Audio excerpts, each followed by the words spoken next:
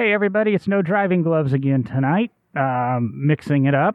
Sean and Derek are joining me tonight.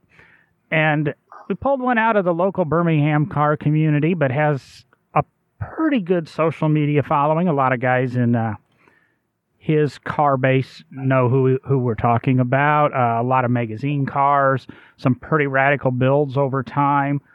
But Philip Sohn, big into rotaries. We've been friends for years.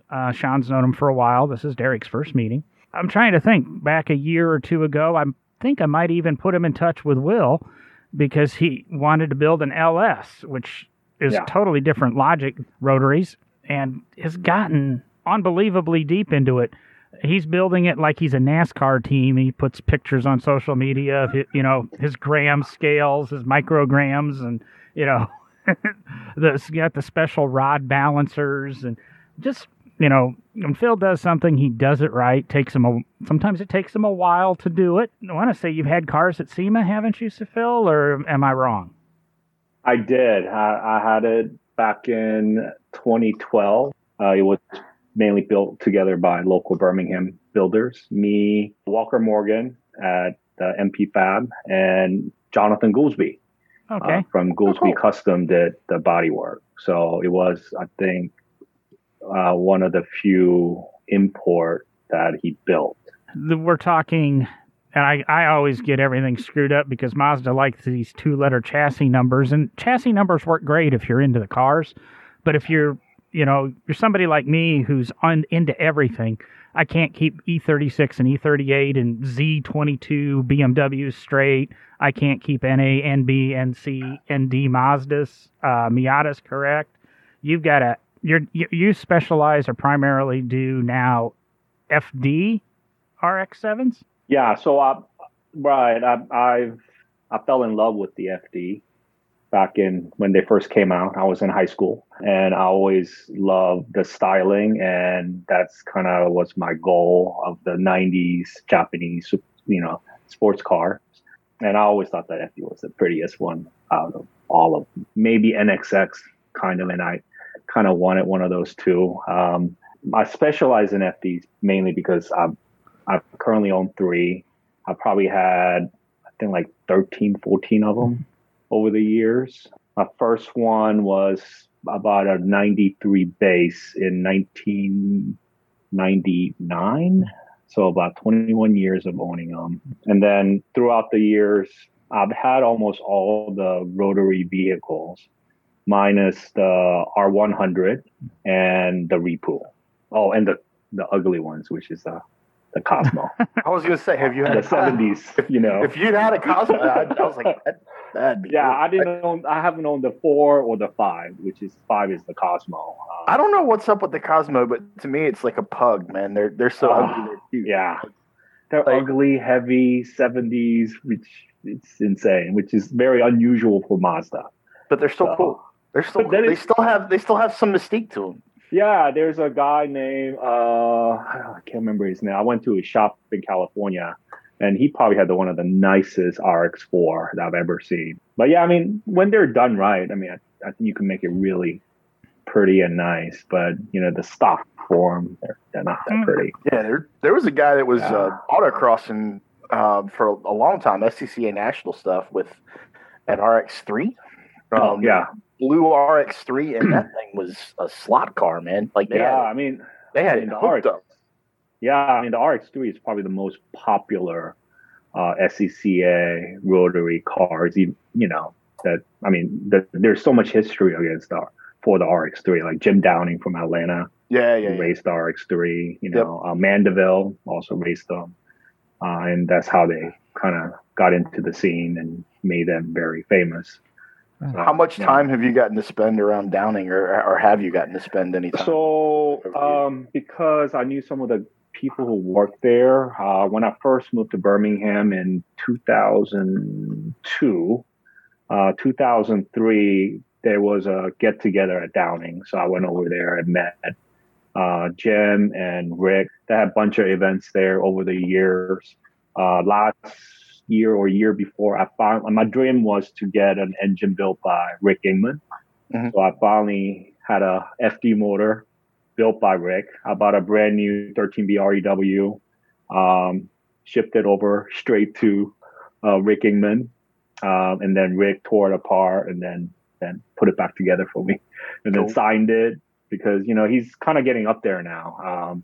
I think he must be like mid 80s. Yeah, we don't want to talk about that because that means I know, but yeah, but I'm getting old and everyone's getting old now. None of us are old. The year 2000 was just like 2 or 3 years ago, right? Young at heart. I can't remember who I was talking to or I just recently read, and I go, it's been 30 years. It's been 30 years since I saw this person because they were posting about a guitar that they got in, I think they got when they were 20, and they were a year or two younger than me, and I go, well, that would have been, that's 30 years ago, and I can't believe it's that long ago.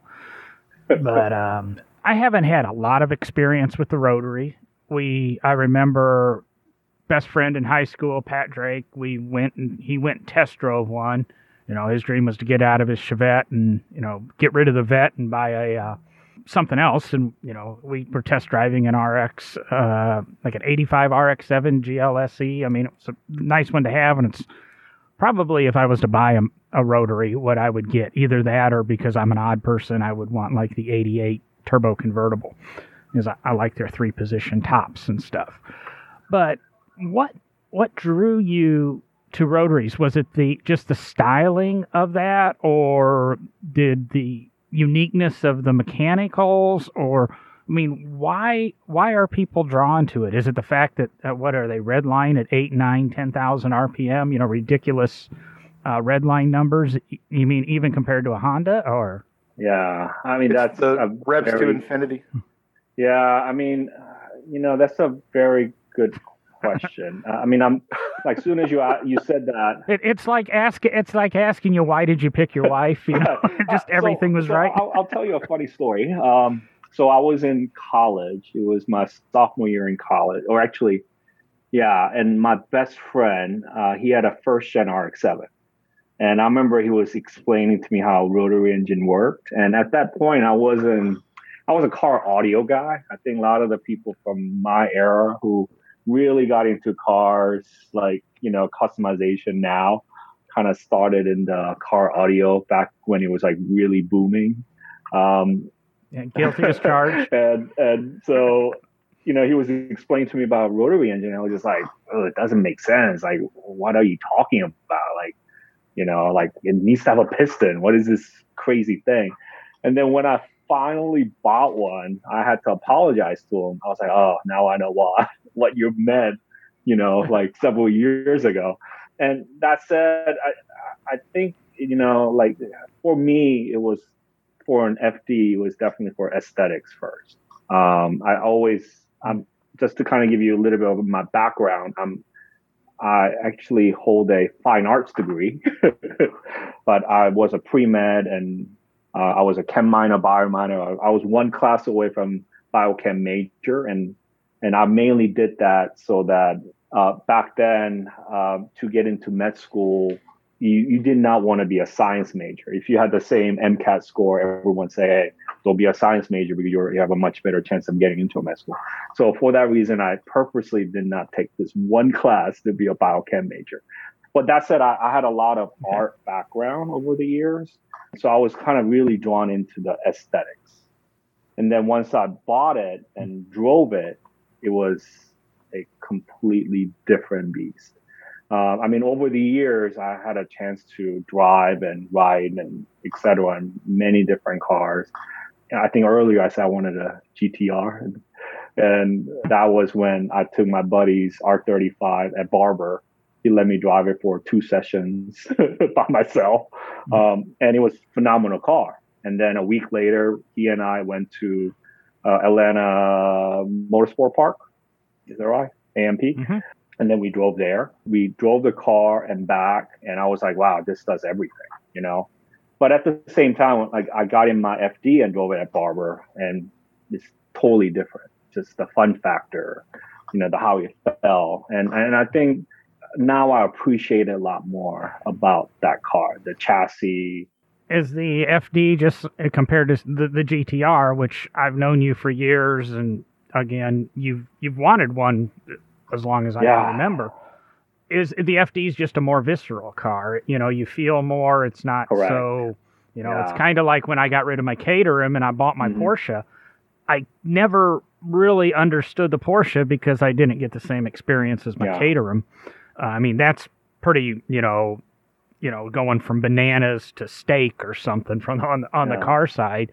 And now that I've sold my Porsche years ago and I'm back to, I understand that now and I'm old enough now and maybe it's time to to get another one. Yeah, I mean, it's true. Like I remember going up 3 and 4 at Barber. You know, on my FD, I just go all in and just let it go up.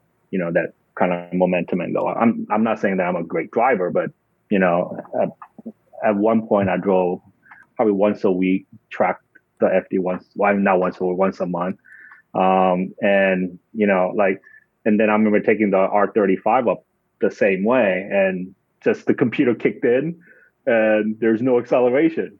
And I was kind of shocked. And there was another R35 right behind me or in front of me from Top Speed. And then they came over and we started chatting and I realized that they work for Top Speed. And I asked them about, you know, what's going on with this car? I'm in the race mode and all of a sudden I'm losing throttle. And they explained, oh yeah, this is common. Like apparently steering angle and the G meter, when you hit certain point, like the computer just kicks in. Yeah, steering angle, G meter, and then it would literally, I've driven a couple R35s out at Barber, and when you crest the hill at 4 and the car unweights, the car knows that you've unweighted, and as soon as the car comes over the hill at 4, it pulls everything. Like it's like nope.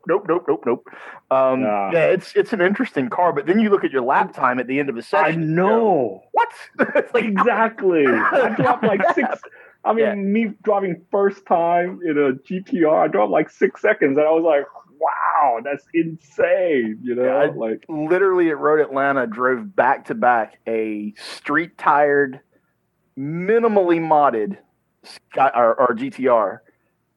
Back to back with an F430 Challenge car, like a full race setup F430 Challenge Ferrari on the 430 Challenge race tires, and the 430 Challenge car I was running 130s, the GTR I was running 128s. It's a street car. It totally driven to the track. Yeah, and it's the GTR is just, I would buy several other cars before I bought one because of exactly what you just said there. Because the FD is, I think, more fun to drive. It's more engaging. You feel like you're more part of the experience. Like the human being is part of driving that car. And the GTR is kind of like, thank you, Japan. I know. Like, I mean, that's when I realized, like, you know, I was like, wow. I mean, the technology plus, you know, it does a lot of things really well. Yeah. You know, I mean, you get on the interstate and you put on the comfort mode and you're just cruising. It's like, I mean, I'm like, wow, this is better than my little, you know, semi-compact luxury sedan, you know, like, so I think that's one of the factors why I wanted it. And then 2, my wife would not let my son ride in any of my rotaries. Really?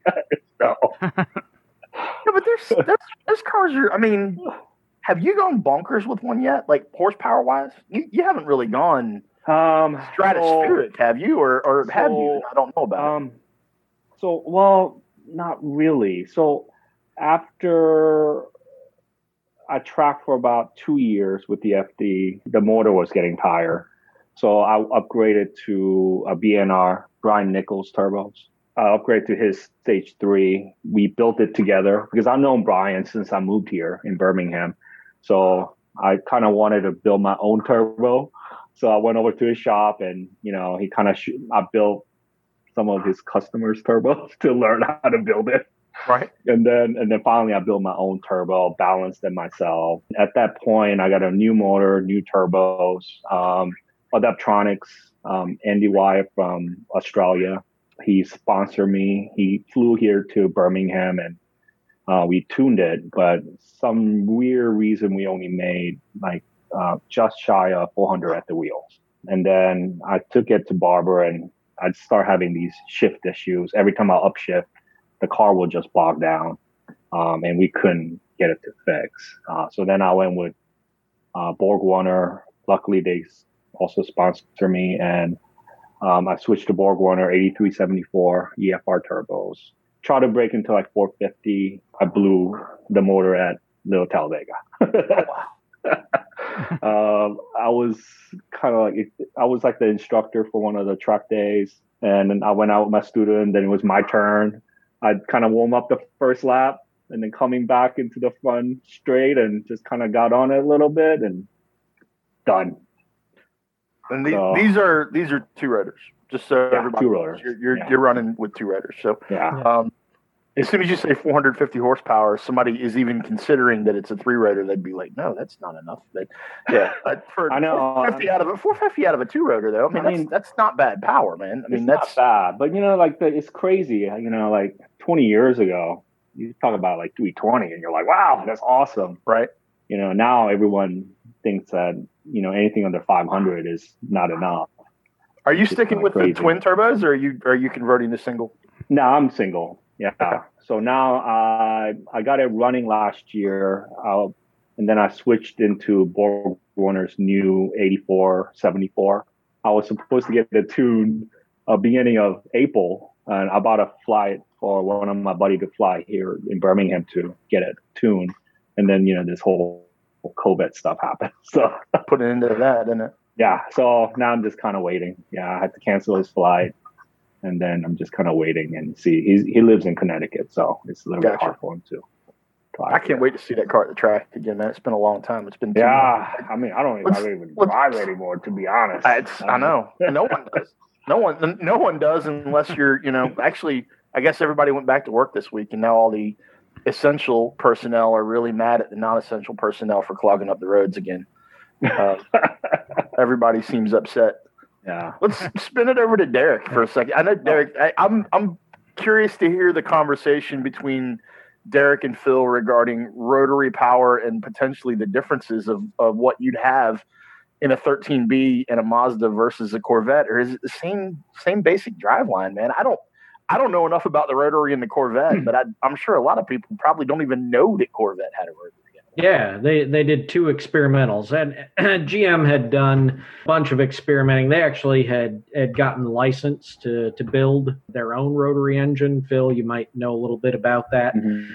Back in the 70s, the GM, what they called the GMREC program. I don't remember, General Motors rotary engine. I don't remember what the C stood for right offhand. Yeah, and of course they were experimenting with it because, as many companies were doing in the 70s, trying to figure out what to do about the oil crisis, the gas crunch, all those things that were going on. Yeah, was there a different source of power like the rotary engine that they could use in place of the reciprocating piston-driven internal combustion engine? Aimed to be in the Vega was going to be the first car to get it. They were looking at putting it into a bunch of the cars. Basically, we're slowly rolling it out through the fleet of vehicles that came out of General Motors. But two of the more interesting Corvette concept cars that came out of that time were the two-rotor Corvette and the four-rotor Corvette that was known as Aerovette. The museum actually happened. We just last year acquired the two-rotor Corvette. It was privately owned in England. A gentleman over there named Tom Falconer had purchased it from General Motors to save it from being scrapped. But Chuck Jordan, it must have been a good day for Chuck Jordan because he actually let the car go rather than scrap it. Chuck was notoriously a not pleasant guy, but he did not allow the car to go to Tom Falconer with the GM rotary engine in it. So what Tom did was he eventually figured out how to fit a Mazda rotary engine in it. Two-rotor. Don't ask me the designation on it because I don't know the answer to that. It still runs with the Mazda two-rotor in it to this day. We had it at Amelia Island this year at the Concours for the mid-engine Corvette display. GM probably about 10 years ago or so, they were cleaning out somewhere in GM and found one of the original GMRC two-rotor engines and actually let Tom Falconer acquire it. that engine came with the car, and it is the museum's goal. We've been looking at the engine and determining everything we need to do. Our goal is to reunite it back into the car, make the car a GM rotary engine car again, because for some reason, and Phil, maybe you can explain this because I haven't found anywhere in the writing yet why they did this. The GM rotary engine spins the opposite direction from Mazda's. Interesting. And so right now, the Mazda 2 rotor that is in the 2-rotor Corvette, there's actually a gear reversing set in a case that goes in between the engine and transmission, and it's straight cut gears and it's horribly noisy. The car's running and you think it's gonna like chew itself up or something because the gears in that system are just really noisy. And one of the big reasons we want to get the original engine back in. But that was one of the interesting things I came across, was that for some reason GM, I don't know if it had to do with the licensing agreement, something like that, but their engine actually spins the opposite way of a Mazda engine. It's really cool. Of course, Aerovet's the 4-rotor, the bigger, higher horsepower attempt. And I think the interesting thing that came out of it all was that John DeLorean was, of course, at GM at the time, involved in both the 2-rotor and 4-rotor Corvettes. More so the 4-rotor Aerovet because of its polished aluminum finish, gull wing doors, and then he takes off and does DeLorean motors. But so we're actually kind of my knowledge of rotary engines is fairly small. I learned about them in powertrain classes in college. Got to play around with a couple examples that we had in the shop. It wasn't until I was living in Cleveland, Ohio, working at the Crawford Auto Aviation Museum. A longtime friend and happened to be a board member at the Crawford. Owns a 1972 Cosmo, and he was like, well, let's go grab lunch, and he's like, we'll take the Cosmo, and he drives it to the burger place, and we have a burger, and we're walking out. He goes, why don't you drive back? And I had to drive this Mazda Cosmo back to his shop, and he's like, there's only one thing to remember: just redline it before you shift, because it just wants to be happy that way. Yep. Learning more about it with the 2-rotor Corvette. So that's awesome. Yeah, so, I think it's an incredible car. So a while back, it might be like 10 plus years ago, I've heard that there was either a private owner or a collector had the 4-rotor Aero in like Ohio, if I want to recall. The 4-rotor has always stayed with. No, it's always stayed with GM. It's always been in the Heritage Collection. Huh. Yeah. Okay. Yeah, because I thought I was trying to re-find that article that I saw like a long time ago. It was some privateer had it, and maybe I just misread it. Okay. Interesting. Yeah, I did not know about spinning the opposite direction. I know Mazda recently came out with the rotary. I don't know if you saw it, Sean, but there was like a patent that Mazda, applied and about the new rotary engine, and I think it spent the other direction. Does the 13B? I don't even know, man. Like, what direction does the 13B spin? Like, if you're sitting in the driver's seat, is it spinning counterclockwise or clockwise? So if you are looking at from the front, it's spinning the clockwise. Okay, so sitting in the driver's seat, it would be counterclockwise. It would be counterclockwise, yeah. And that's why that gear's in counterclockwise? Yeah, because the GM drivelines all spin counterclockwise. They all spin clockwise when you're sitting in the driver's seat. I'm like clockwise. I'm trying to think. Clockwise. Yeah. That's why they would have reversed it. Well, it's also interesting because it's transverse and it's transverse. The rotors are transverse in the car. So, you've got your transverse 2 rotors side by side. And then you've got, right now, because it's the Mazda, you got the gear casing that goes down to the transmission that they've modified to make everything work in the rear wheel drive setup. So that reverse has to be because the rest of the drive line is designed to spin that way, and they didn't want to. Yeah. Because if they were looking to put it in a Vega or something, that wouldn't have been a transverse setup. That would have been a traditional. And as opposed to re-engineering the entire package, when they're putting it in the mid-engine Corvette, they have to make everything new anyway. Well, they had to modify a Porsche 914-6 chassis, John. Come on. And I don't understand that, because when you're talking about the way this rotates and the way that rotates, up until a decade ago, Honda motors rotated the opposite direction of anything in the world, because I remember back in the mid-90s when I was in my modern automotive technology class, and the teacher was explaining, or the instructor was explaining, well, the transmission in a front-wheel drive is always on, this side of the motor or the right side of the car, blah, blah, blah. I'm going, no, it's not. My CRX in the parking lot, it's on the left side. And he's basically telling me, no, it isn't. And I'm going, yes, it is. And, we finally, oh, yeah, that rotates. I guess I figured it out years later when I was doing my motor swaps, that it rotates the opposite direction. And that's why... it has torque steer to the opposite direction that his Dodge Daytona. That's cool stuff, man. Very, very few cars have, in history, internal combustion, piston driven, have spun non-standard clockwise rotation. Yeah, Stearns automobiles back in the early 1900s. It's really odd to hand crank one, because instead of hand cranking clockwise, you've got to figure out how to pull it over, hand cranking it the opposite way, which for a right-hand person is extremely difficult to get past the compression stroke. And I believe for a long time, if I recall correctly, Volkswagen spun counterclockwise. I think they were one of the other big ones. I never had any VWs old enough to go back to that. But yeah, I do remember hearing that for like the 50s models, like the 1200s. Yeah, it's all kinds of weird stuff out there, man. I'm learning something new. I didn't know any of that. I didn't know anything about the rotary Corvettes. That's what we're good for, Phil. Yeah. Useless information that no one needs to know. Yeah, but we get it pretty much without looking it up. I always find that amazing that somehow some of us know these obscure bits of trivia. Derek threw rotary Corvette out a couple weeks ago on the show, and I literally, after the show, was like, I got to go look for that. And I'm like typing, and I was like, I have no idea what he's talking about.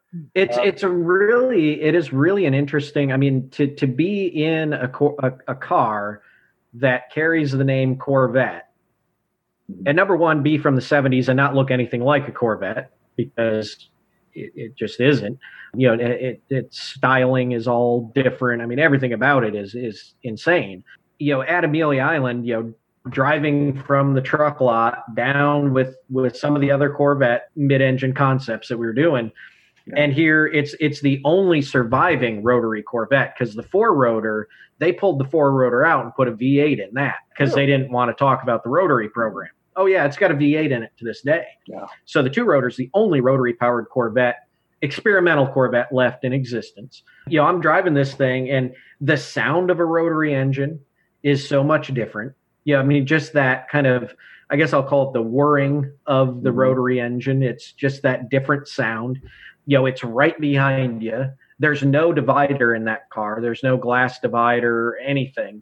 It's just a hatch that covers the engine. So you hear all that noise. People just look at it when it, because it just says two-rotor down the side. And here we're coming in with all these Corvette, experimental Corvettes. And it's just, people are just like, what is that? Because it does not sound like a Corvette. It does not look like a Corvette. Here it is in the lineup of Corvettes. It's an incredible, incredible car. It could have been.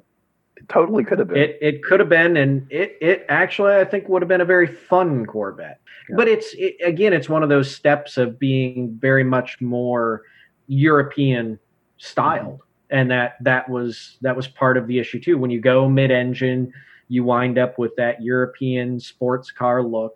More of the mid-engine European cars, Porsche. I mean, obviously, it's built on a 914-6 chassis that Zora hacked up and changed. I mean, Kip Wasinko, who was the designer, penned it up, and then they had Pininfarina body it. So it's bodied in Italy. Eric, so I have a question. So is it fiberglass? No. Huh, okay. No, it's really, it's mostly steel. There's a couple aluminum components, but mostly a steel body.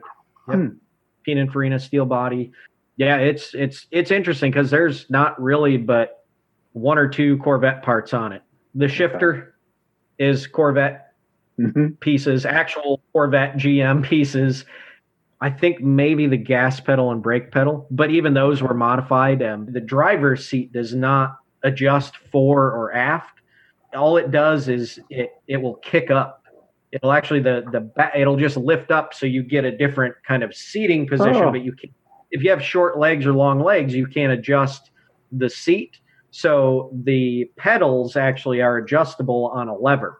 You actually reach down under the dash. There's a lever, and you can pull the gas pedal and brake pedal either up towards closer to you or push them further away. And that's how you'd adjust. I mean, it's really, once you get into it and start, looking at it, it's crazy. And the coolest thing about it, probably for Phil, I don't know if Sean and John care, the center button of the steering wheel. It is not a Chevy logo. It's not a Corvette logo. It's not a GM logo. It is basically what John has behind him. It's the rotary. Oh, really? Oh. Yeah, it's the symbol of the rotor from the engine in the middle of the steering wheel. It's just that is probably one of the coolest things on that car, I think. Huh. So before we jump into and kind of slide this over to why Phil's experimenting with the dark side and LS power plants, you were saying a little bit before the show, and I don't know if Phil's read the news or seen it in the news or or Sean's seen it. I was just reading some of the information on it since you brought it up, Derek. We're going to have a third rotary Corvette in existence, correct? Oh. Or can you say anything? Yeah, you want me to talk about it? Yeah, because we were talking about it right before. So, yeah, it's all over YouTube. It's all over, the internet. There's a YouTuber out there named Rob Dam. He's an interesting guy. I got to meet him in person, actually, the other day. Mm-hmm. He popped by our motorsports park to drive a C8. He's the guy that bought, and we should actually probably have him on the show, honestly. He's the guy that bought the first wrecked C8 Corvette, the one that got hit by a drunk driver in, I think it was Florida. I don't remember where it was. Yeah, the article said he was coming back from Florida. Yeah, okay, yeah. His goal is to put together a 4-rotor engine and put that into the C8 and bring about a modern-day aero event. He actually had the car with him when he stopped at the museum and motorsports park on the trailer. He hung out at the motorsports park with a couple of our MSP guys, came over to the museum. Rob popped in to talk rotary Corvette. He didn't know we had the 2-rotor. I got a chance to, sit down with him and talk 2-rotor, 4-rotor Corvette. He did a great YouTube video. If you guys haven't seen it yet, pop on YouTube. There's a bunch of us from the museum involved in the video. I'm on there talking about the 2-rotor, the 4-rotor. I mean, I think it's going to be a cool project, and I can't wait to see it. I mean, I think it's going to be awesome to see it come to life and be a modern version of that. Rob actually came to my rotary event maybe 10 plus years ago. So I met him then, and 7 Stock, SEMA. I mean, he's a nice guy. And I'd like to see it, what he does. I think it'll be interesting. I know he already has that motor because I think that was his first motor with the whole UPS thing. It'll be interesting to see. That C8 chassis is bad to the bone, man. I mean, that should be an absolute track monster. Yeah, so I went to SEMA last year, and one of the company that does, I guess, the alignment rack, and that had a C8 on it. And I was actually looking at how everything is kind of put together. That was very interesting, like how all the panels are just completely removable. They brought the actual C8s at SEMA, but I think a lot of people just kind of passed by this, completely disassembled chassis. And I was taking all kinds of pictures to see how it's put together. And it was very fascinating to see that, for sure. I think some of the designers going to go nuts with it, for sure. I really like it. I think it's probably one of the better looking ones that I've seen. I'm an import guy, and for me to I'm considering it against GTRs now. I mean, I posted multiple times on my social media how much I like it, and I think GM did an amazing job. Last time I saw you in person was at the VIP unveil in Birmingham, so I was kind of surprised to see. Oh yeah. Mm-hmm. Yeah, I actually brought a friend of mine, one of my best friends here in Birmingham. He had a twin turbo Vet Z06 C5, And so I was like, dude, you need to go look at it because you need to buy this thing. So I brought him over. But yeah, I mean, I love it. The design too. I mean, GM did an amazing job. I still don't understand how the base model car is priced where it's at. I can't wrap my brain around the price point. Mm-hmm. I know it's tough to find one at that price point, but you could spec one. You could spec one and have one built. And that's honestly, that's when my plan is to probably order one in the next couple of years, and that is exactly my plan. I'm going to spec it out at the base level, and because what do I need anything more than the base level? I'm not going to track. I don't track the car. I'm not going to take it out on track. I'm going to use it as a daily driver. I'm going to be the guy driving it to work and driving it out on the roads for fun. Yeah. I don't need anything more than what that car can do in its base setting. I mean, it's insane in its base, level. I mean, to go above that, I mean, I get it. There's guys that want that, but for me, I don't need it. I am going to track it, and I want the base setting because seriously, I used to, like when I worked with SRT, everybody used to ask me, what is the spec SRT vehicle that you would get? And my answer was always either the core editions or when the Scat Pack came out, the Scat Pack. And I had a Scat Pack Challenger for a while. And the reason was I'm the guy that's going to, if I bought an SRT or if I bought the C8 with the adaptive damping and all of that stuff on it, I'm the guy that would want to rip all that out and put traditional coilovers in it and corner weight the car properly. And like, I don't understand why people would go out and buy the fully loaded Z51 if they're going to track it, knowing that they're probably going to eventually put some double adjustable shocks on it, proper coilovers, corner weight the car. You're going to end up with aftermarket suspension bits and pieces here and there, spherical bearings, stuff like that, just to tighten the chassis up even further. The base model car to a lot of the hardcore folks makes more sense than the higher level cars, just because we're going to rip them apart. we're going to rip them apart. I think where you're at, Sean, is you're jumping the middle crowd that is totally most Corvette guys are the guys that they want the car that can go on track and the computer can kind of keep things under control if it gets hairy. Yeah, they're not the guys that want to rip the car apart and put different stuff in. And I think there's that middle range that they like the Z51 because it's good on track. It's just, Phil wants to tell you you're wrong. No, I'm not saying, but I'm my idea of what I would buy has changed as I get older. As I get older, I'm looking for something that is easy to get in, easy out. Like before, when I was younger in the 20s, I'm like, oh, these old people, what? All they care about is comfort and all this stuff. Man, I'm getting old, and I hate to say it, but now I'm like, man, I'm sick and tired of getting into these little tight bucket seat that I could barely squeeze into, and now I just want that.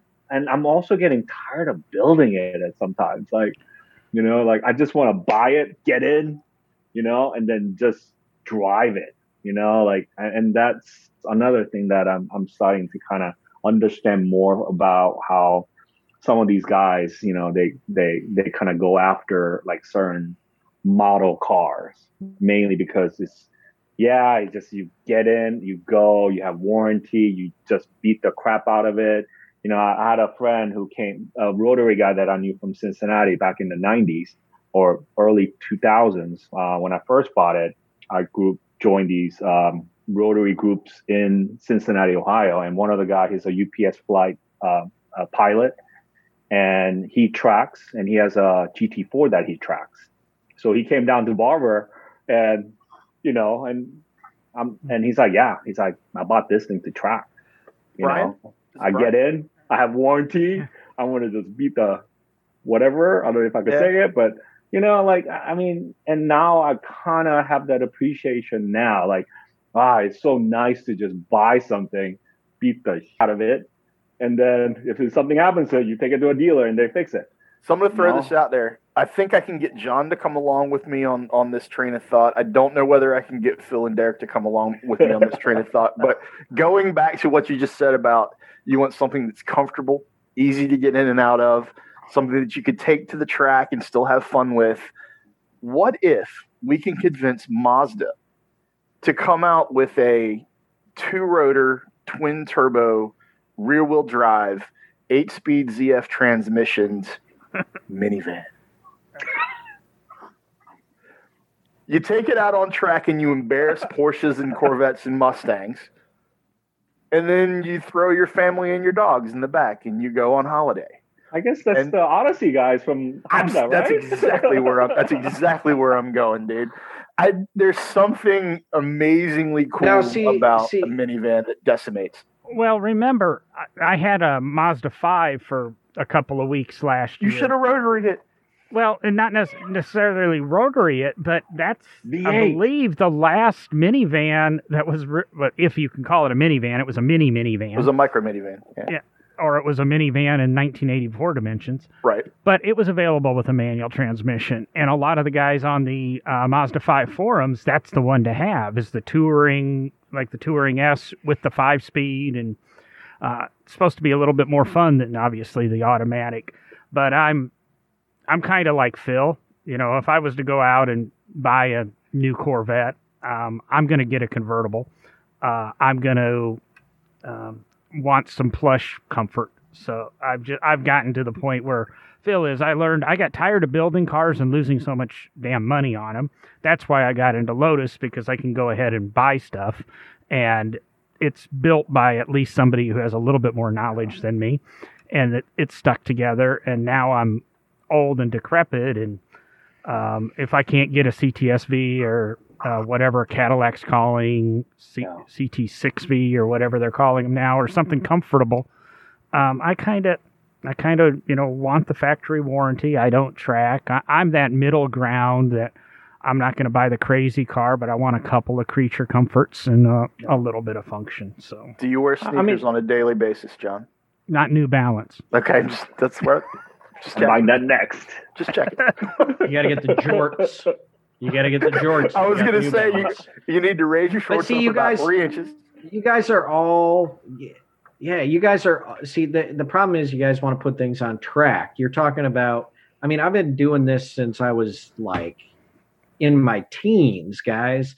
You're talking about cars that are easy to get into, cars that are comfortable. I mean, 1920s automobiles, they have full running boards that are like a step into a house. You get in, you sit down on a seat that is as big as your couch in your living room. Uh-huh. I mean, this is why, they're nothing but pure comfort. Well, I was going to say, you're sitting there talking about, I want a dead base Z51 mid-engine Corvette. I don't need any options on it, blah, blah, blah. This coming from the guy who 2-3 weeks ago, when we had Adam Martin, the insurance guy, on here, was talking to him, how do I insure my 1919 Chevrolet so I can drive it to work on a daily basis? Very true. How do we take your 1919 Chevrolet you know and I've drop got it insured, and I've got the cars insured, and I have a trying to remember what they call it, a work policy or something like that. I don't remember the name he used for it. Oh, a work endorsement on it. And I can drive it, I think it's 2 or 3 days a week to work. Is that a result of the Adam Martin episode? Did he get you to do those questions, or did you actually have that in place before we talked to him? No, I'd been working on having it in place. The other Adam at my place of employment is insuring the car. No, okay. We'd been working on my policy for a while. Okay, I was just curious. Phil, how do you feel about dropping a rotary in Derek's 1919 Chevrolet? Let's go ahead and do that. I would stick with V8. Big turbo 20B. I mean, LS all the way. Baby. Oh my God! What? Who are you? I've got a 61 Ford Falcon we could play around with. We could do that. I mean, don't get me wrong. I'm a rotary guy. I mean, I own tons of rotary cars. I mean, now I think I told you earlier about another Cosmo, and then that Cosmo, when I bought it, he had an RX-2, so I bought the RX-2 along with the Cosmo, and then I have an RX-3, the blue one that used to belong to a local guy, and then 3 FDs. My wife doesn't know this, but I also own R3 RX-8. I bought it as a collector. No, now she does. Doesn't. She's probably not going to listen to this. So she'll be listening to like the first 5 minutes. You don't listen to No Driving Gloves. But the RX-8 is really neat. It's the 2010 R3 with the Recaro seats and all kinds of fun stuff on it. Now I'm kind of at that point where I would buy as a collector, maybe, but not. I think I'm kind of at that point where I'm not looking for like super high horsepower rotary because I just don't believe in the reliability factor of it. I mean, they're cool. I think, there are a lot of guys out there that do these crazy, 3-4 rotor builds, but I don't think it's quite matched into that chassis. Like, I think I mentioned that I was doing LS into a Unos Cosmo. And mainly I was thinking about it because I had the Unos Cosmo since 2008 or 2009. I can't remember, somewhere around there. Mazda was always awesome about the chassis. So Mazda was always good about like the engine placement, utilizing all the engine bay, the chassis design. The Cosmo was very odd. It had like a super long front end. You look at the 2-rotor version and you're like, why did Mazda put such a tiny motor into this enormously long front end? And I always kind of looked at it, and because I owned it, I could see from the underneath, the engine bay. And I always said, like, this is not right. And then, the history of Cosmo, the very first Cosmo from the 60s was the only rotary. There were 3 generations in between that had a rotary and a piston counterpart. And then the very last Cosmo, which was the 90 through 95 Unos Cosmo, only came in 2 and then the iconic 3-rotor. About 2.5 years ago, I was fortunate enough to go to Mazda headquarters and did their basement tour. And they have a Unos Cosmo. And then I just kind of brought it up and I said, hey, I'm thinking about doing an LS, build. Actually, initially I asked them, I said, did Mazda always planned on just putting rotary into this chassis? And the guy who was showing me, he said, yeah. And then I said, well, it just seems very odd. And then he said, oh, yeah, actually, Mazda was thinking about bringing in a new, like a sub-brand called Amati. And recently there was an article that came out in Jalopnik, I think 2018, a couple of years ago. And in that article, the writer was interviewing a bunch of, former Mazda employee during this whole early 90s Amati branding in the United States. And one of the head guy actually stated, instead of putting in a V12 engine, it was going to be V8. So it kind of reconfirmed my theory of the LS kind of belongs in this chassis. So initially I was going to just do just build LS3. And then a friend of mine said, well, if you're going to put a V8 into one of the iconic rotary car, you should just go all out. So now I'm doing twin turbo V8. And you listened. Yeah. And then, I also wanted to see what the whole hype about LS, swaps. So I figured the best thing to do is to build my own motor. So that's kind of what I did. Kind of learned how to build it. A friend of mine kind of helped out. His name is Michael Osborne here in Birmingham. He owns a LS3 RX-7, FD RX-7.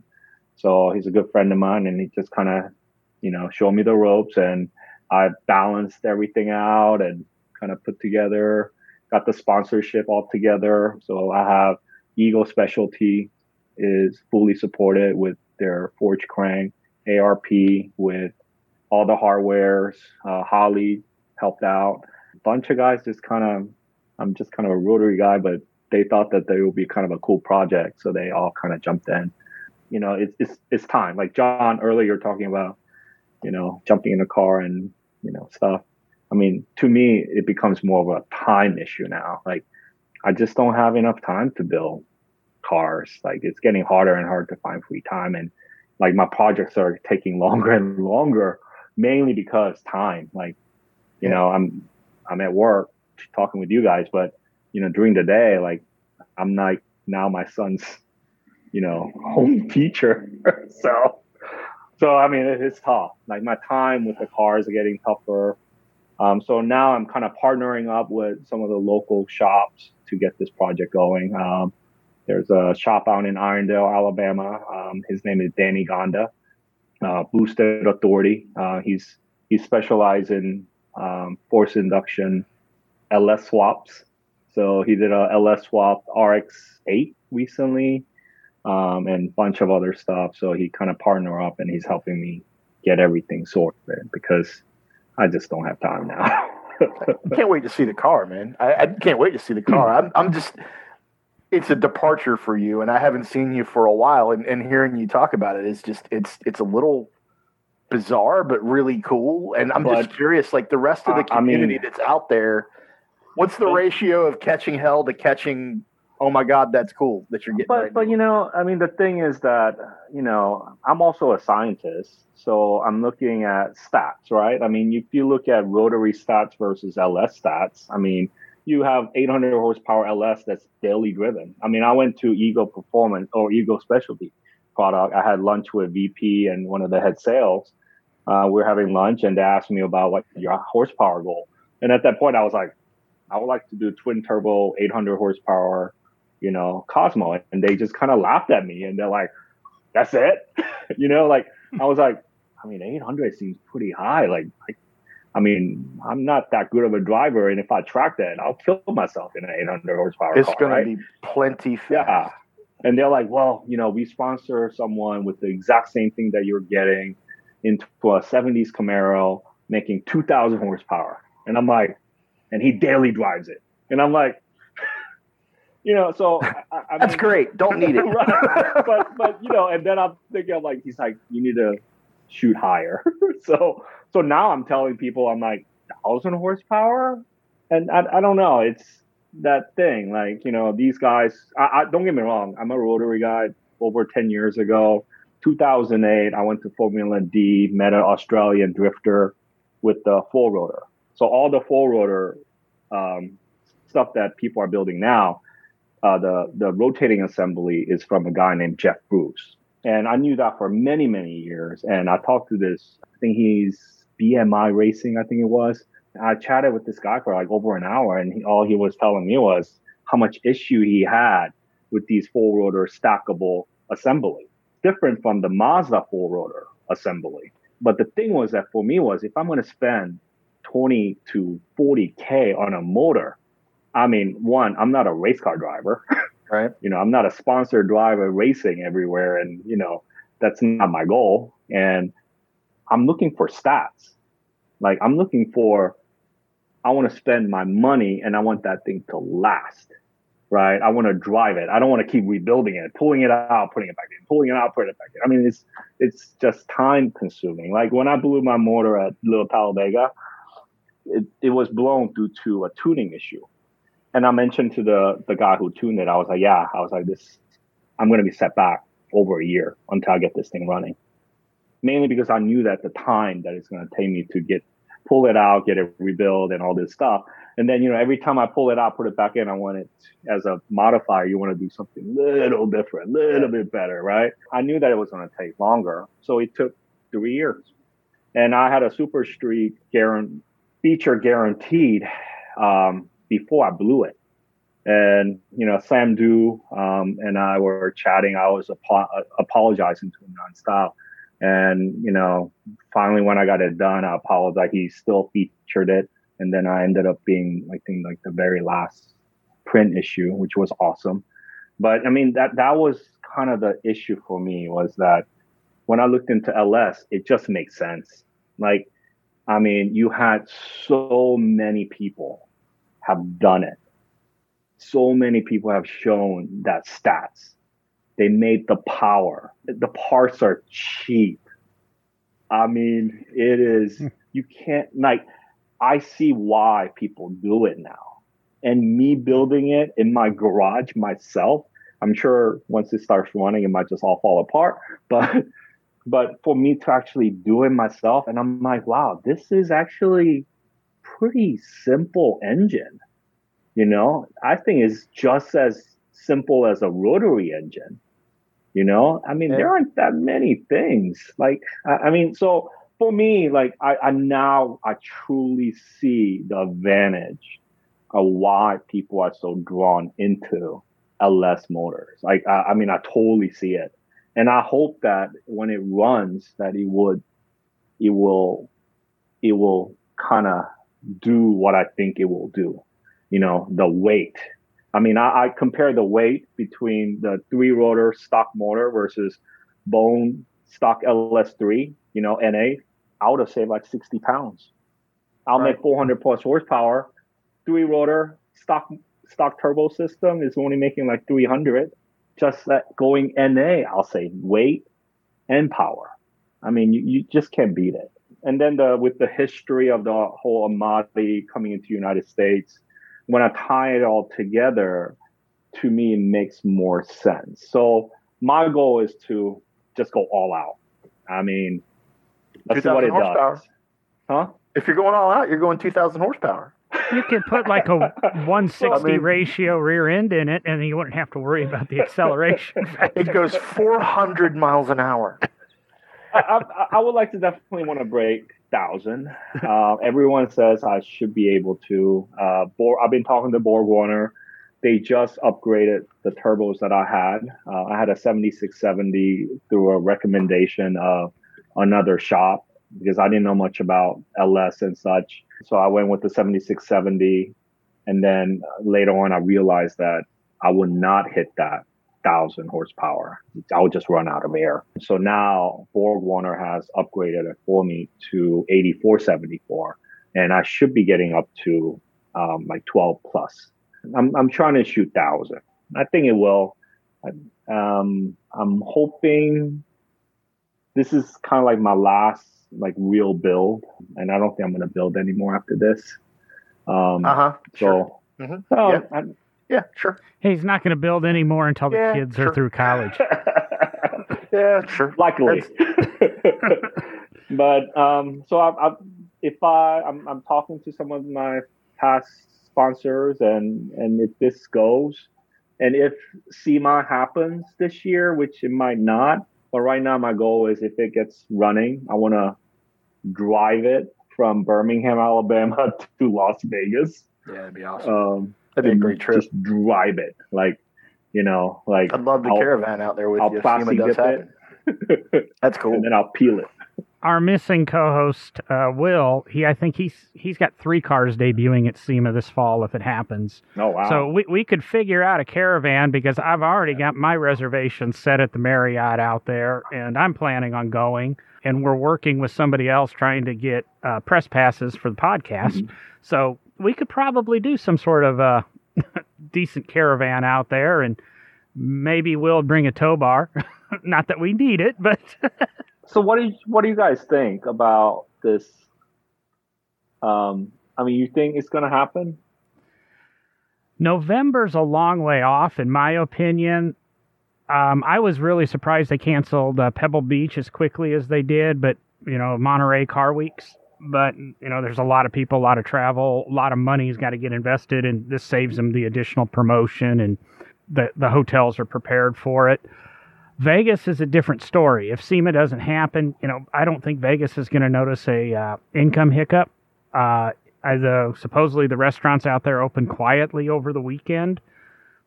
It's all going to depend on how the next couple of months play out. What happens if June goes as bad as some of the people I've talked to and listened to have said?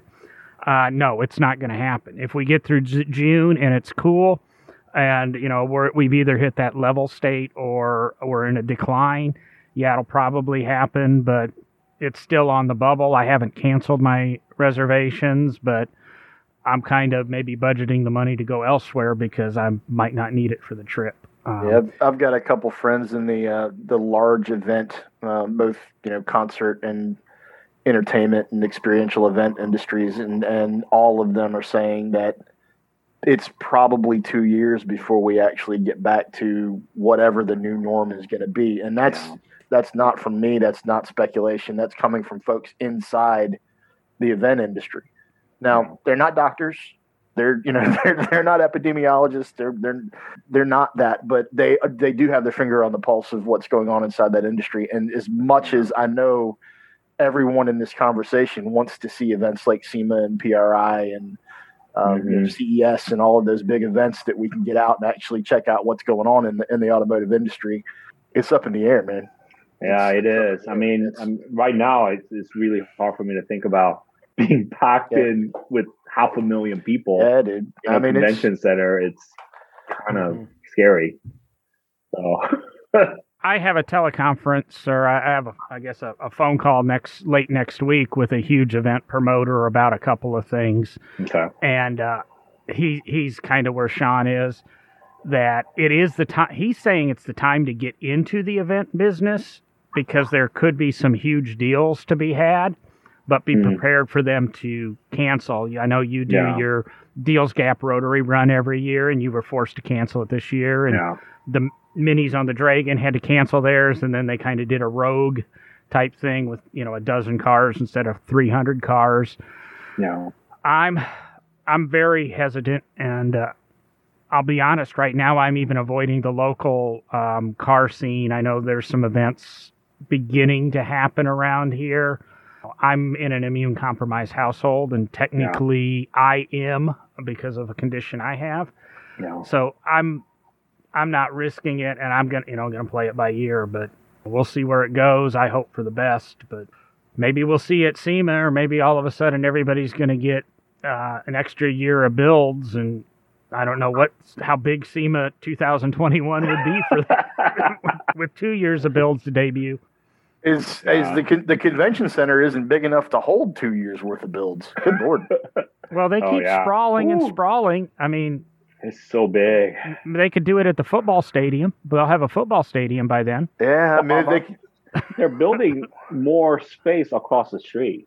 They've got the NHL arena. You could fill the NHL arena. You could fill the convention center. It could be an all across town type thing.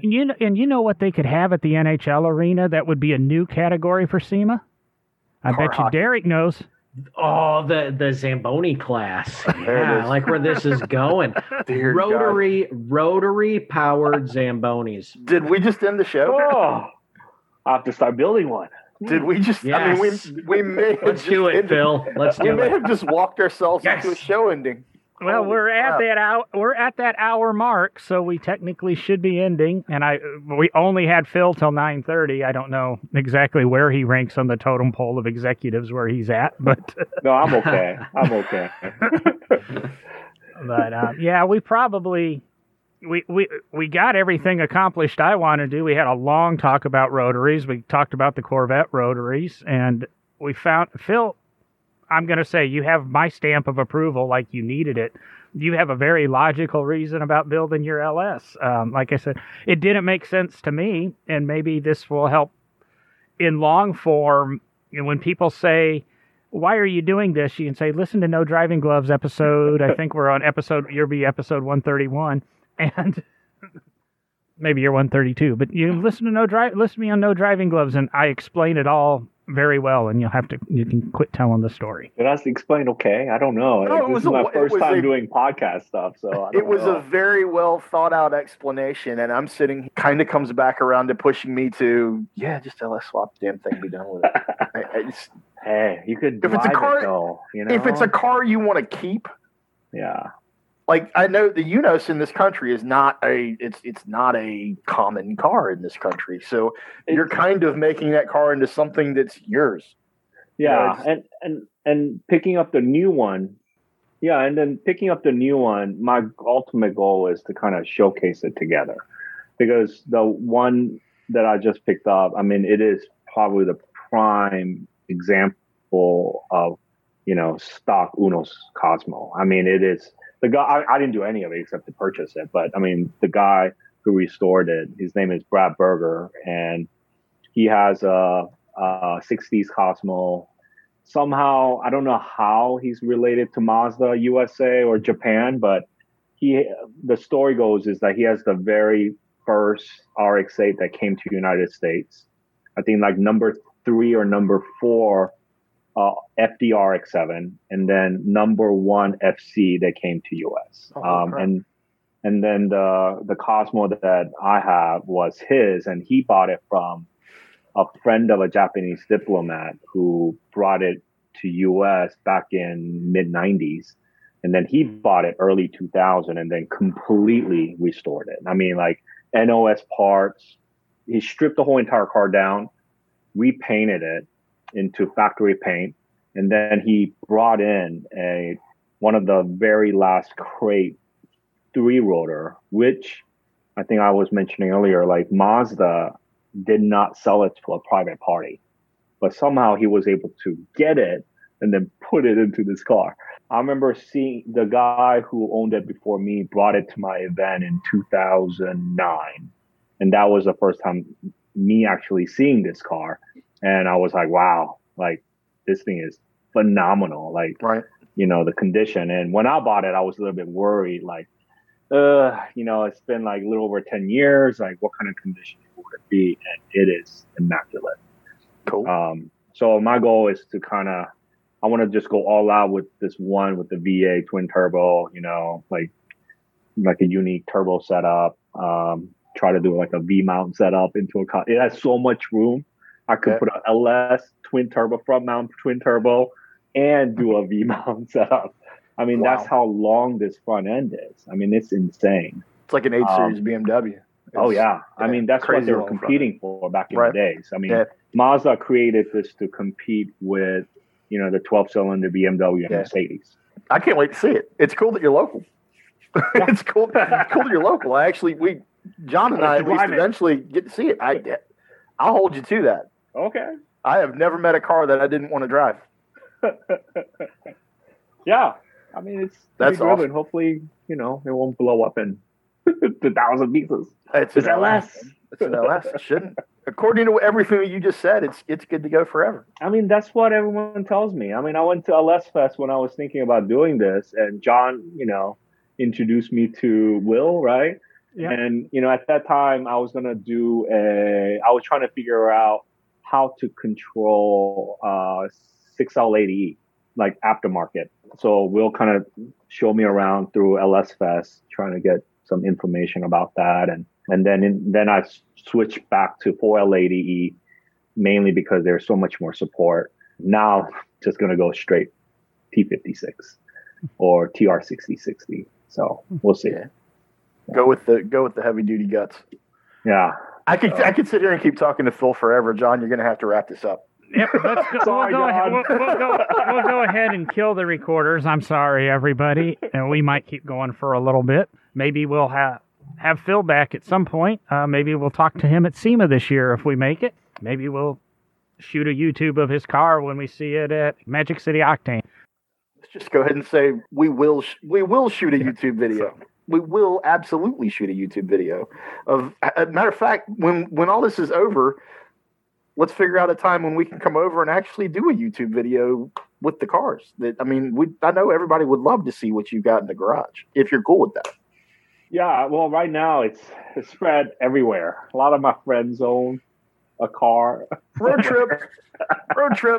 So my friend has the RX-3, and then another friend has the RX-8. And the Cosmo is at the Boosted Authority, and then I have the Cosmo and then the 3FD at the house. RX-2 that I bought with the Cosmo is still up in Huntsville, so I was supposed to pick it up, and then the whole COVID thing kind of ruined it. And you're running around getting parts for these with a rotary pickup, right? You know, I thought about a rotary pickup, but they're kind of useless. But you don't have torque, so you know I drove one and it's neat, but I mean, you know, you can't do anything with it. Yeah. I mean, so well, it's just a cool little toy, man. It is. It is pretty neat that Mazda made, you know, rotary pickup. But so I had a chance to buy one. There was a guy in Florida. He offered me first. It was a 3-rotor. NA 3-rotor Repu, and it was probably the cleanest Repu in the country. He was kind of downgrading all his stuff. He wanted to travel around the world, and he was just getting rid of all his toys. And he contacted me and he said, "Hey Phil, you know, out of anyone that I know. I know you will take care of it, and I'll make you a deal. And at that point, I had the money to buy it, but I don't know. The space was one of the biggest issue. I didn't have that much space, so I just kind of passed it. But it did go to someone who deserves it. So. Cool. But he did offer me. I did find a warehouse locally the other day that if I could get a couple people to go in with me, it's like 2,000 square feet, but $1,300 a month, safe area.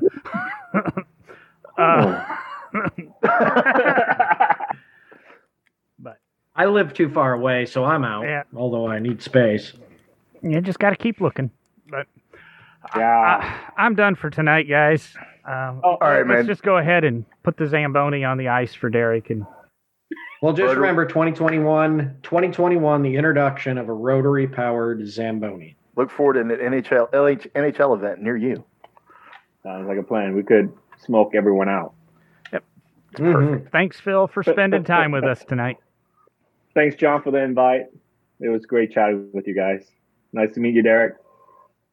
Nice meeting you, Phil.